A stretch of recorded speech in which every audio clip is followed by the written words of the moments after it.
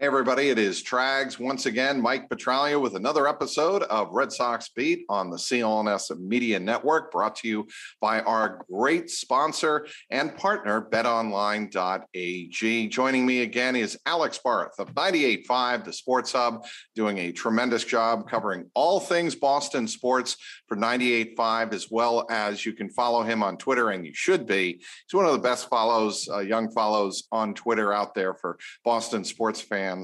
At Real Alex Barth, all one word. Before we get to the baseball and the big news concerning Chris Sale that kind of broke from Alex Cora on Wednesday, I want to ask you about two things: the NBA Finals and whether or not you think the Celtics have enough defense to handle Steph Curry in Game 6 on Thursday, and B, how's your U.S. Open experience at the Country Club? Yeah, I've been all over the place.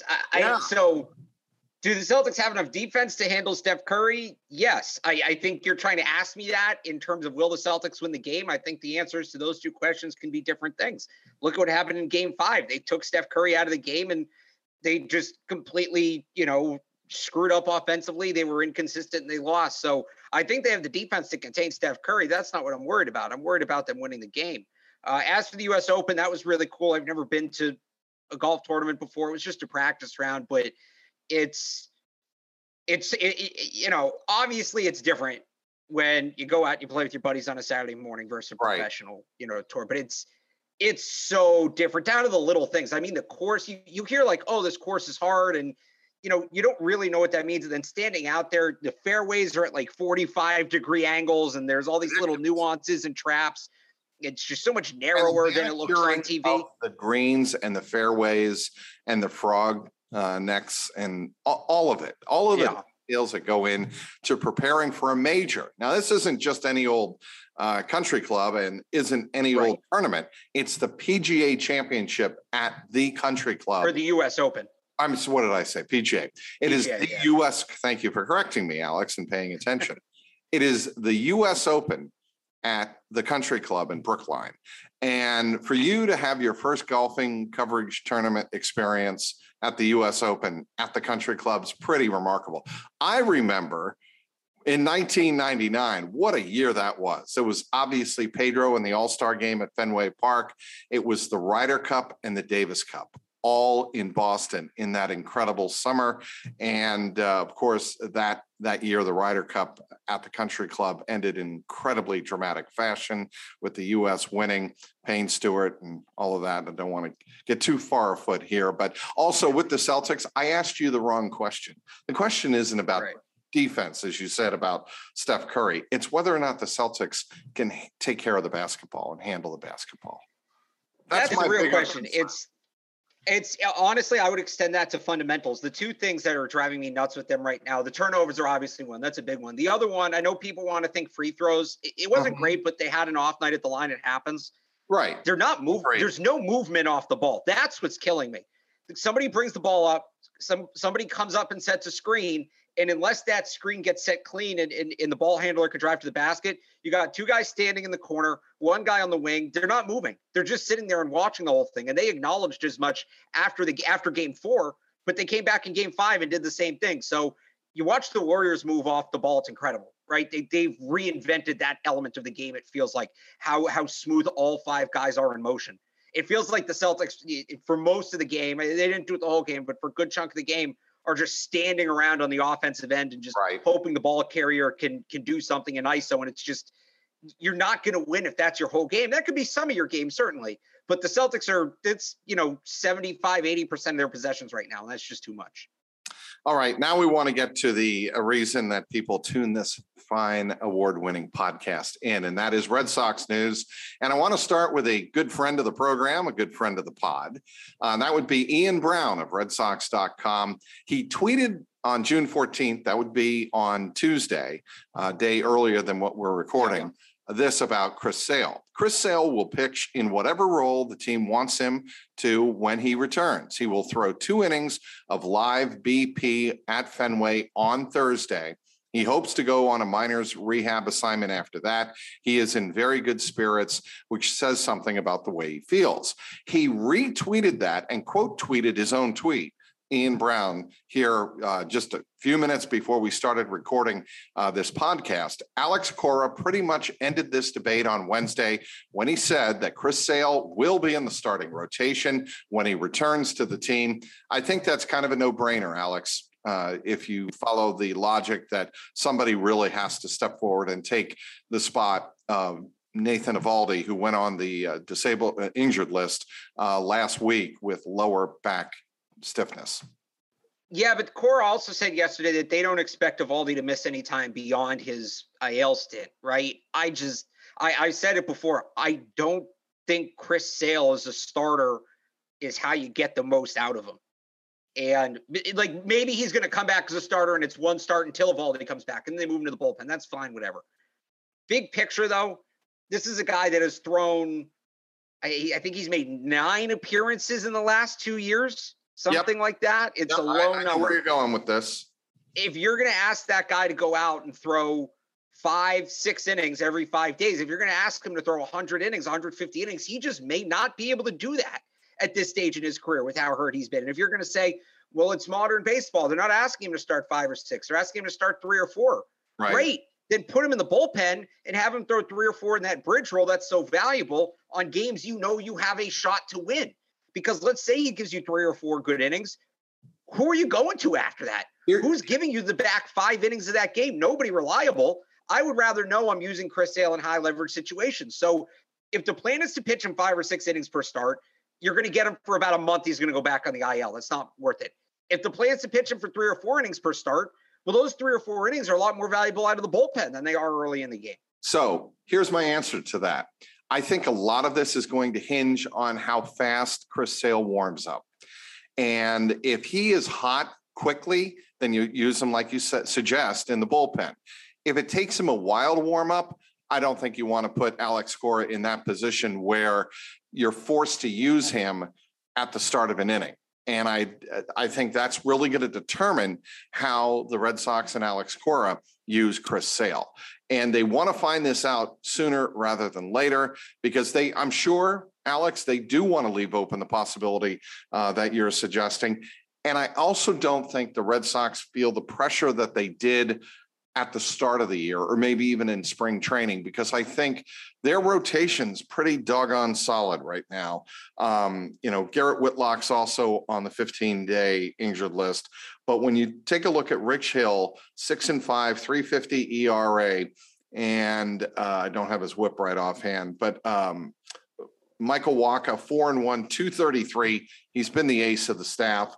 And then Rich Hill, 2-3, 438 in 11 starts. So between Pivetta, Eovaldi, who had 12 starts, Michael Wacha's 10 starts, and Rich Hill's 11 starts, you've had a lot of consistency in that rotation that, frankly, I didn't expect coming into the season. Yeah, and the whips for three of those 4 are under 1.1. Rich Hill's at 1.2. Exceptional. So they've been good, but even more reason, they've been good. Why are you dinking with it? Who is, and I know guys are hurt right now, and I'll say it again. If Chris Sale is going to start his first 1 or 2 appearances and then you move him into the bullpen, fine. Like that's all well and good. When Whitlock and Eovaldi come back, obviously you're not moving Eovaldi to the bullpen. Are you moving Whitlock back to the bullpen?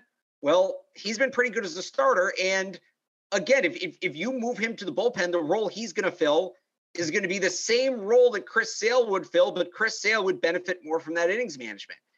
Are you going to move Rich Hill to the bullpen? Well, you're losing really the one guy who can eat your innings. Are you going to move Michael Wacha to the bullpen? Probably not. He's been damn good. In the short term, if he's going to start, fine, whatever, if it's 2 weeks, well, those guys are on the IL, it makes sense. When everybody's healthy, I would still say he should be in the bullpen.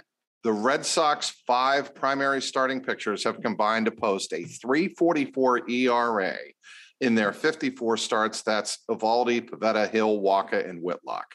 In their last 13, Alex, Red Sox starters have a 1.79 ERA with 69 strikeouts and only 15 walks.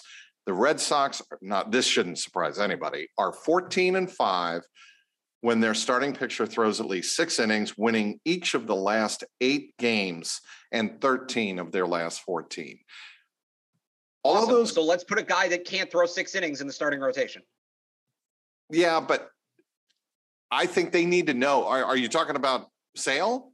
Sale, yeah. Yeah, So well, here's what they need to find. Here's why you do it, Alex. You do it to find out what he can offer you. Where is he going to? Short term, sure. Yes, that's what I think they're doing. Go ahead. And that's fine. But so just what I would say about that stat, because I still think there's people, I'm not necessarily talking to you. I'm talking to the people who say, well, he's Chris Sale. You start him. That doesn't mean what you think it means, right? No, Roger Clemens is still Roger Clemens. Let's check his birth certificate. You want him, go. I'm trying to think of somebody who pitched in I'm trying to think of somebody who pitched in the 70s. I'm blanking on and Louis Nolan Tiant. Ryan. Louis Tiant. Louis, right. And I love Louis. I've met Louis a number of times. I saw him on the golf course once. Super nice guy. Louis Tiant is still Louis Tiant by definition. I don't know how I'd feel about him starting a game today. Nolan Ryan's still Nolan Ryan. You're going to throw him out there? Bill Lee might start a game today. Okay, Bill Lee. Bill Lee still does start from time to time. I'll give you Bill Lee. What I would say to that stat you just said, I don't know if read me that stat again. The one that was when the starter goes at least 6 innings. The Red Sox are 14-5 when their starting pitcher throws at least 6 innings, winning each of the last 8 such games and 13 of their last 14. Now, I don't know if how many in those 19 games, their 14-5 record, are quality starts, meaning 6 innings and 3 or 4 runs allowed. Well, so just what stands out to me there is when the starter goes deeper in the game, they're better. And again, I don't know if you have other numbers branching off of that, but what I would be interested in is when the starter doesn't go 6 innings, but still leaves with a lead, what is their record? I don't think it's good. And that's my point. You need to do everything to shield this bullpen and hide this bullpen. Do not let them see the light of day. More to the point, Alex, you need to do more to shield the middle part or the long end of the bullpen. The 5th and 6th inning part of the bullpen, and maybe even the 7th, but certainly the 5th. You don't want to be, if you're Alex Cora, you're doing everything possible to avoid going to your bullpen in the 5th and 6th innings. And I think a lot of managers are doing that, but especially a guy like Alex Cora, who really has some very good arms at the back end, but getting there has proved problematic. And when the Red Sox have struggled, with a couple of exceptions, the bullpen has really struggled in those medium innings, holding the game where it is when the starter left. Right. And so that's where, again, putting Chris Sale in the rotation doesn't, it's counterproductive in 2 ways. One, when he starts, you're going to need to rely more on the middle of the bullpen. And 2, if he's in the bullpen, he becomes the guy. You talk about, the 5th, 6th, 7th inning kind of being the danger zone. Will you go from, whoever they're throwing out there now, Ryan Brazier, Austin Davis has been good, but you get my point. Yes, these names, you go from those guys to Chris Sale in those innings, and it's an upgrade. So that's why I think it just makes more sense to go that way. He is Alex Barth of 98.5 The Sports Hub. Follow him on Twitter at @RealAlexBarth, all one word. Our partners at BetOnline continue to be the #1 source for all of your betting needs and sports information. Find all of the latest odds, news, and sports developments, including this year's NBA Finals, which we are currently approaching game number 6 at TD Garden, and Alex Barth will be covering that. The NHL Stanley Cup Finals between the Tampa Bay Lightning and Colorado Avalanche, Major League Baseball scores, and all of the latest fighting news, and even next season's early NLF futures. BetOnline is your continued source for all of your sports wagering information, from live betting to playoffs, esports, and more. Head on over to the website or use your mobile device to sign up today to receive your 50% welcome bonus on your first deposit. Use our promo code CLNS50 to get the bonus and get into the action. BetOnline, where the game starts. Back with Alex Barth of 98.5 The Sports Hub. I want to get to tonight's starting pitcher. That would be Wednesday night as we record this. That would be Josh Winkowski. He was called up once earlier, and he threw game against the Baltimore Orioles back on May 28th. Didn't go great. He took the loss in 3 innings, gave up 6 hits, 4 earned runs, 3 walks, 4 strikeouts, and a home run. Again, he took the loss, and that was his only other appearance of the season. So obviously he's getting a spot start here. He's 2-2 with a 4.09 ERA and 9 starts with AAA Worcester this season. Certainly this is a Band-Aid. And I think the reason we've spent so much time talking about Chris Sale and the impact it will have on the rotation is I don't think, they have a lot waiting in the wings. And I think, they want to get their starting rotation as settled as possible for the second half of the season. Well, I don't know that they don't have a lot waiting in the wings. I think they don't want to rush guys, right? Winkowski, people had him as like a late 2022 call up, and he obviously came up earlier, didn't go well. I think Brian Bellows, another guy people are looking at. That is immediately available to make an impact. I think they don't want to rush these guys, but continue. Yeah, so it'll be interesting. I like everything I've heard about Winkowski from people in the minors, mostly people who watched him last year in AA. So maybe things have changed, but generally people are a fan of his in terms of the way he attacks the game. He's got a very modern approach on the mound. He'll kind of hit, that 3 outcome baseball. He'll kind of force guys to take singles, to put the ball on the ground, all of that, things guys don't want to do. And, can you still do, it's a lot easier to do that in the minors where guys are trying to prove themselves. Can you still do that in the major league where hitters are much more developed and maybe more willing to do some of that stuff and more able to do some of that stuff? But I'm not willing to write him off after that last start. Hardly. That wasn't my point of reading this. It's just that, we have to be careful here. The guy's getting a spot start and not to put too much on him. Hey, he could come up and throw 7 shutout innings. It's the Oakland A's, for God's sakes, and they're awful. But go ahead. Right. So, no, that's kind of what my point was. Like, when you talk about development, it sucks that he got to start. That was a month ago, I think, wasn't it? It wasn't. Yeah, well, it was May 28th. Okay, so a couple of weeks ago, and he'll get this spot started, and he'll go back down, and maybe he'll be back up in like July, right? We'll see up and down. That's at a certain point, you got to just do it, right? So I'd like to see him. He got sent down. He's had to think about that last start now for 3 weeks, and that sucks. That sucks having that in the back of your head. And you can pitch well in AAA, but it doesn't really make up for it. I'd love to see him have a good start here, just to have something to hang his hat on and maybe encourage the team to bring him back up sooner and have him get some more consistent work. Because I think that's the big thing with these guys. The bouncing up and down, back and forth, if you're a young pitcher, especially your first time up, it's tough. It's really tough to handle that. So I'd like to see him give the team a reason to keep him around for a little bit, even if it's pitching out of the bullpen, just facing major league hitters. All right, Alex, let's get to some of the things that certainly have the Red Sox fans excited about this team because they're finally doing what I think a lot of people expected them to do, and that is mash.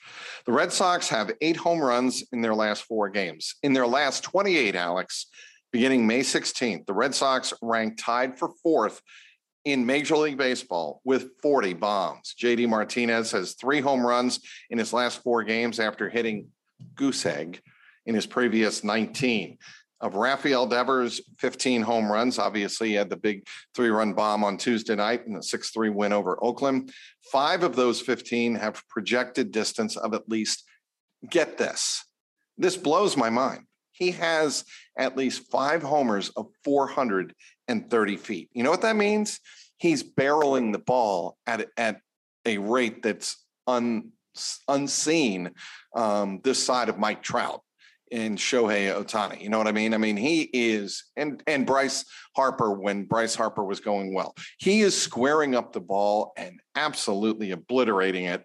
Only 3 other players have hit as many as 5 home runs of 430 feet this year. Jordan Alvarez, whom we spoke about last week, he has 6 of those. And his, brand new contract extension. Vlad Guerrero Jr., no surprise, he has 5 of them. And Aaron Judge, no surprise there, he has 5. Do you think of Rafi Devers hitting Titanic tape measure bombs when you think of the Red Sox third baseman? Because I don't necessarily think of that. Oh, I do. Did you see the one he hit last night, Tuesday night? I did not. I did not see the video of it. So do you remember, this was a couple of years ago. That doesn't mean, let me interrupt. Okay. That doesn't mean I don't think he is a superb hitter and a home run hitter capable of home runs. I just don't think of him, and I don't think a lot of people think of him in the same group as Aaron Judge, Vlad Guerrero, and Yordan Alvarez. People should now. Go ahead. Oh no, they absolutely should. I think he's an MVP candidate. He's bordering on perennial MVP candidate. I've viewed him that way. Going back really to going back to last season. Yeah, the one he hit last night. Do you remember? So Jordan's Furniture always does like the free furniture if this, and it was the World Series one year. It was a no-hitter. Do you remember the year they put a sign out in center field over the triangle instead of somebody? So Devers' home run last night, had it been whatever that was, 12, 13, 14 years ago, would have won people free furniture. He hit it. It's not a Jordan sign anymore. I can't remember. I think it's some roof company, but like he hit it there. No, he's on that level. I think it's because when he first came on the scene, and I don't necessarily mean called up. I mean, when he was like, when the Red Sox started getting good and he became part of the core. Yes. It was Bogarts. It was prime JD Martinez. Mookie Betts was still here. Right. He was still kind of up and coming. Like he wasn't, the core was in place. And now a number of those core have either started to age out or they've left or whatever. And I think some people still view him as the kid, right? They don't view him as, how could he be on that level when I think some people who don't follow the Red Sox closely and just go off reputation, it's still Xander Bogaerts' team. It's still JD Martinez's team. How can he be, one of the best hitters in baseball when he's not the best hitter on his team? They still look at those guys, and those guys are still great hitters. But I think just the timing's a little weird with him, and that's kind of hurt his reputation. But no, I think he's a borderline top 5 bat in baseball. So I misspoke again. 2017 was his first year with the Red Sox at the age of 20, but he only played in 58 games that year. His first full year was the incredible 2018 year for the Red Sox, the 108 regular season wins, the World Series win over the Dodgers. In 2018, he hit just 240, but he had 21 homers and 66 RBIs. The next year, 2019, was his breakout year at the age of 22. That's when he hit 54 doubles, 32 homers, 115 RBIs, slashed 311, 361, 555. That was a remarkable year. And that year, when I read off those numbers, Alex, he came in 12th in the MVP voting. 12th. Well, because the Red Sox weren't good that year. Yeah, but still, oh, come on. I mean. No, he should have been higher. It's the MVP voting. They base that a lot on, WAR, which your team needs to win to have WAR. If your name's Mike Trout, you get some help. But no, he was underrated then. He's been underrated. Then he had a rough year, and he was down a little bit in 2020. He had the rough year in 2020 because it was the pandemic year and all that. He started to bounce back last year. He can be this player. And the other thing is he's cut the strikeouts out. That was kind of the big knock on him. I remember he was striking out a ton, and that kind of limited basically where Bobby Dalbec is now. The difference is he completely turned the corner, and he figured out he still strikes out a good amount, but it's manageable for everything else he gives you. And I think that, his league-wide reputation, people who don't follow him closely, is probably 2 or 3 years behind where he actually is right now. So that's a great point you made about the WAR, because I looked it up and am reading it right now. The beauty of doing a podcast on a laptop. Mike Trout was your winner that year. His OPS was 1.083. That's 1,083, 291, 438, 645. He won. Here are the other 2 through 11 that finished ahead of Rafael Devers. Alex Bregman, Marcus Semien, DJ LeMahieu, Bogaerts, Matt Chapman, George Springer, Mookie Betts, Nelson Cruz, Garrett Cole, Justin Verlander, and then Devers. The Red Sox had 3 of the top 12 finishers in the MVP voting in 2019. And obviously a disappointing end to that season. Yeah, and the pitching was a mess that year, right? Yes, correct. It was a disaster. So, because they can't have 2 good years in a row. They just can't do it for whatever reason. First place, last place, first place, last place. That's what they do. They're not going to finish last place this year. They are. No, this year's. Go ahead. Going to be old. No, this year they'll probably be a wild card team, or actually playoffs last place, playoffs last place, playoffs last place. It's what they do. But It's been, they have the second best record in baseball since I think it's May 13th. Right around when Alex Cora shaved his beard. That's the demarcation people keep using. The Red Sox own the American League's best record since May 18th. Very good. 19-7 for a 731 winning percentage, tied with Atlanta, winners of 13 straight, for the best record in the majors. So obviously you're talking about they're on an extended hot streak. Right. They're not going to catch the Yankees. I mean, well, go ahead. So this is where, because we kind of joked about this the last couple of podcasts.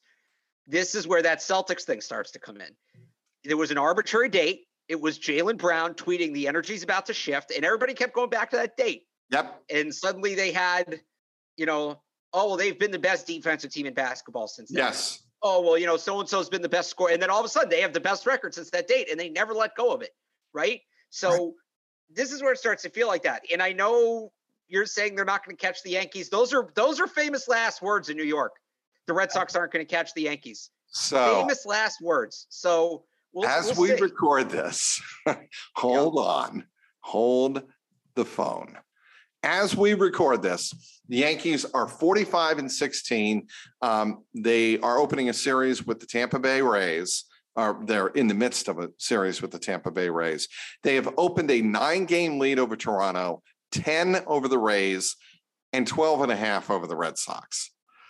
And I think the Red Sox focus, until further notice, is making sure that they make they're in good position to make the postseason. Then anything can happen. We all know that, it's cliche, but to think you're going to beat chase down a team that's 13 games ahead of you in the loss column right now, and they're the Yankees, and for them, the Yankees to suddenly collapse, it's possible, but I don't think it's realistic. But I will say this.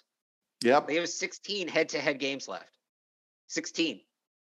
That's basically the whole – they had that one series at the beginning of the year. That's it. 16 head-to-head games. That's a lot of baseball. So it's a 13-game difference, right?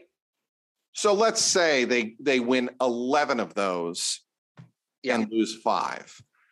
That means you've made up 6 of those 13 games. You still have to make up another 7 in the loss column, correct? I guess that's doable. Yeah. But that's what it's going to take. I'm not saying it's easy. I wouldn't put money on it, but again, that they're not going to catch the Yankees. That's famous last words. Look what happened last year. Everybody was saying there was no shot the Yankees were going to catch the Red Sox, and I mean they didn't, but they came very, very close. I think it ended up finishing like they were up around this time of year. I think it was like a 10-game gap, and it ended up being 1 or 2. So they're going to be right. They could get right there on the doorstep, and you get late, who knows what'll happen. So we're going to finish this up the way we started. What do you see happening in Game 6, and do you see a Game 7, and who wins the series? I want to say the Celtics will win Game 6. I do. These playoffs have been so weird. There's no momentum. I don't want to so when I say I think the Warriors win Game 6, and I do, I'm not saying that because they also won Game 5, or they've won 2 in a row and they have momentum now. There's no momentum in this playoffs. I think you're starting to see the wear and tear of the Celtics having played back-to-back 7-game series versus the Warriors, who only went past Game 5 once throughout the playoffs. I think you're starting to see that. I think you're starting to see the veteran knowledge of the Warriors having been on this stage before. I think you're starting to see that. And I think the Celtics are just regressing a little bit, and they're doing it at the worst possible time. But, I was on with Adam Jones last night on 98.5, and he said, what adjustments would you make? I couldn't think of one. I really can't. I think Ime Udoka's strategy has been excellent. He's been great. It's an execution thing. You can have the perfect game plan. If you can't execute it, what does it matter? And from the turnovers and the lack of urgency on offense to, they're just not covering the screen game well on the defensive side of the ball. And it's not like they're scheming it wrong. They're just physically not getting to the spots they need to get to. It just feels like the Warriors have this figured out. It feels like the Celtics have kind of hit the wall. Yep. And I don't know that the Celtics win 2 in a row. Could they win Game 6? Sure, I wouldn't count them out. But I just don't think they're winning 2 in a row. I think the Warriors are hot, and they're going to be able to get one of these. You think Jason Tatum has hit the wall and is gassed? So I think that's part of it. I think what happened is I thought game one was his best game of this series, and he didn't score a ton, but late in the Miami Heat series, they really started doubling him, and he was having real trouble with it.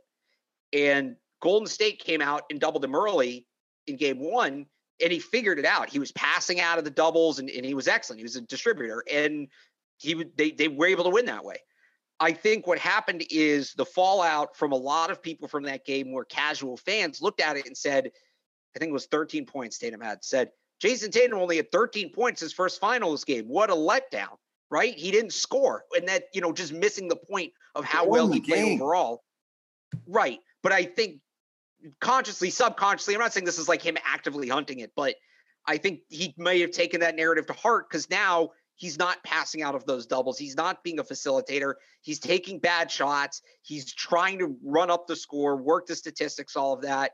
I think if he's settled, if the Celtics are going to win this series, they need game one Jason Tatum back. They need that facilitator Jason Tatum back. And look, guys have to hit shots too. Marcus Smart missing 2 open threes at the end of game 4. That didn't help on good passes from Jason Tatum. But I think they need facilitator Jason Tatum back if they want to come back and win this series. He is Alex Barth. He does a tremendous job covering all things Boston sports. He will be, correct me if I'm wrong, will you be at the U.S. Open? Yeah, no, I won't be at the U.S. Open, but I will be at Game 6. I'm living the Trags life now. I'm just, when there's a Boston sporting event in Boston, I'm there. That's when I'm picking up where you left off.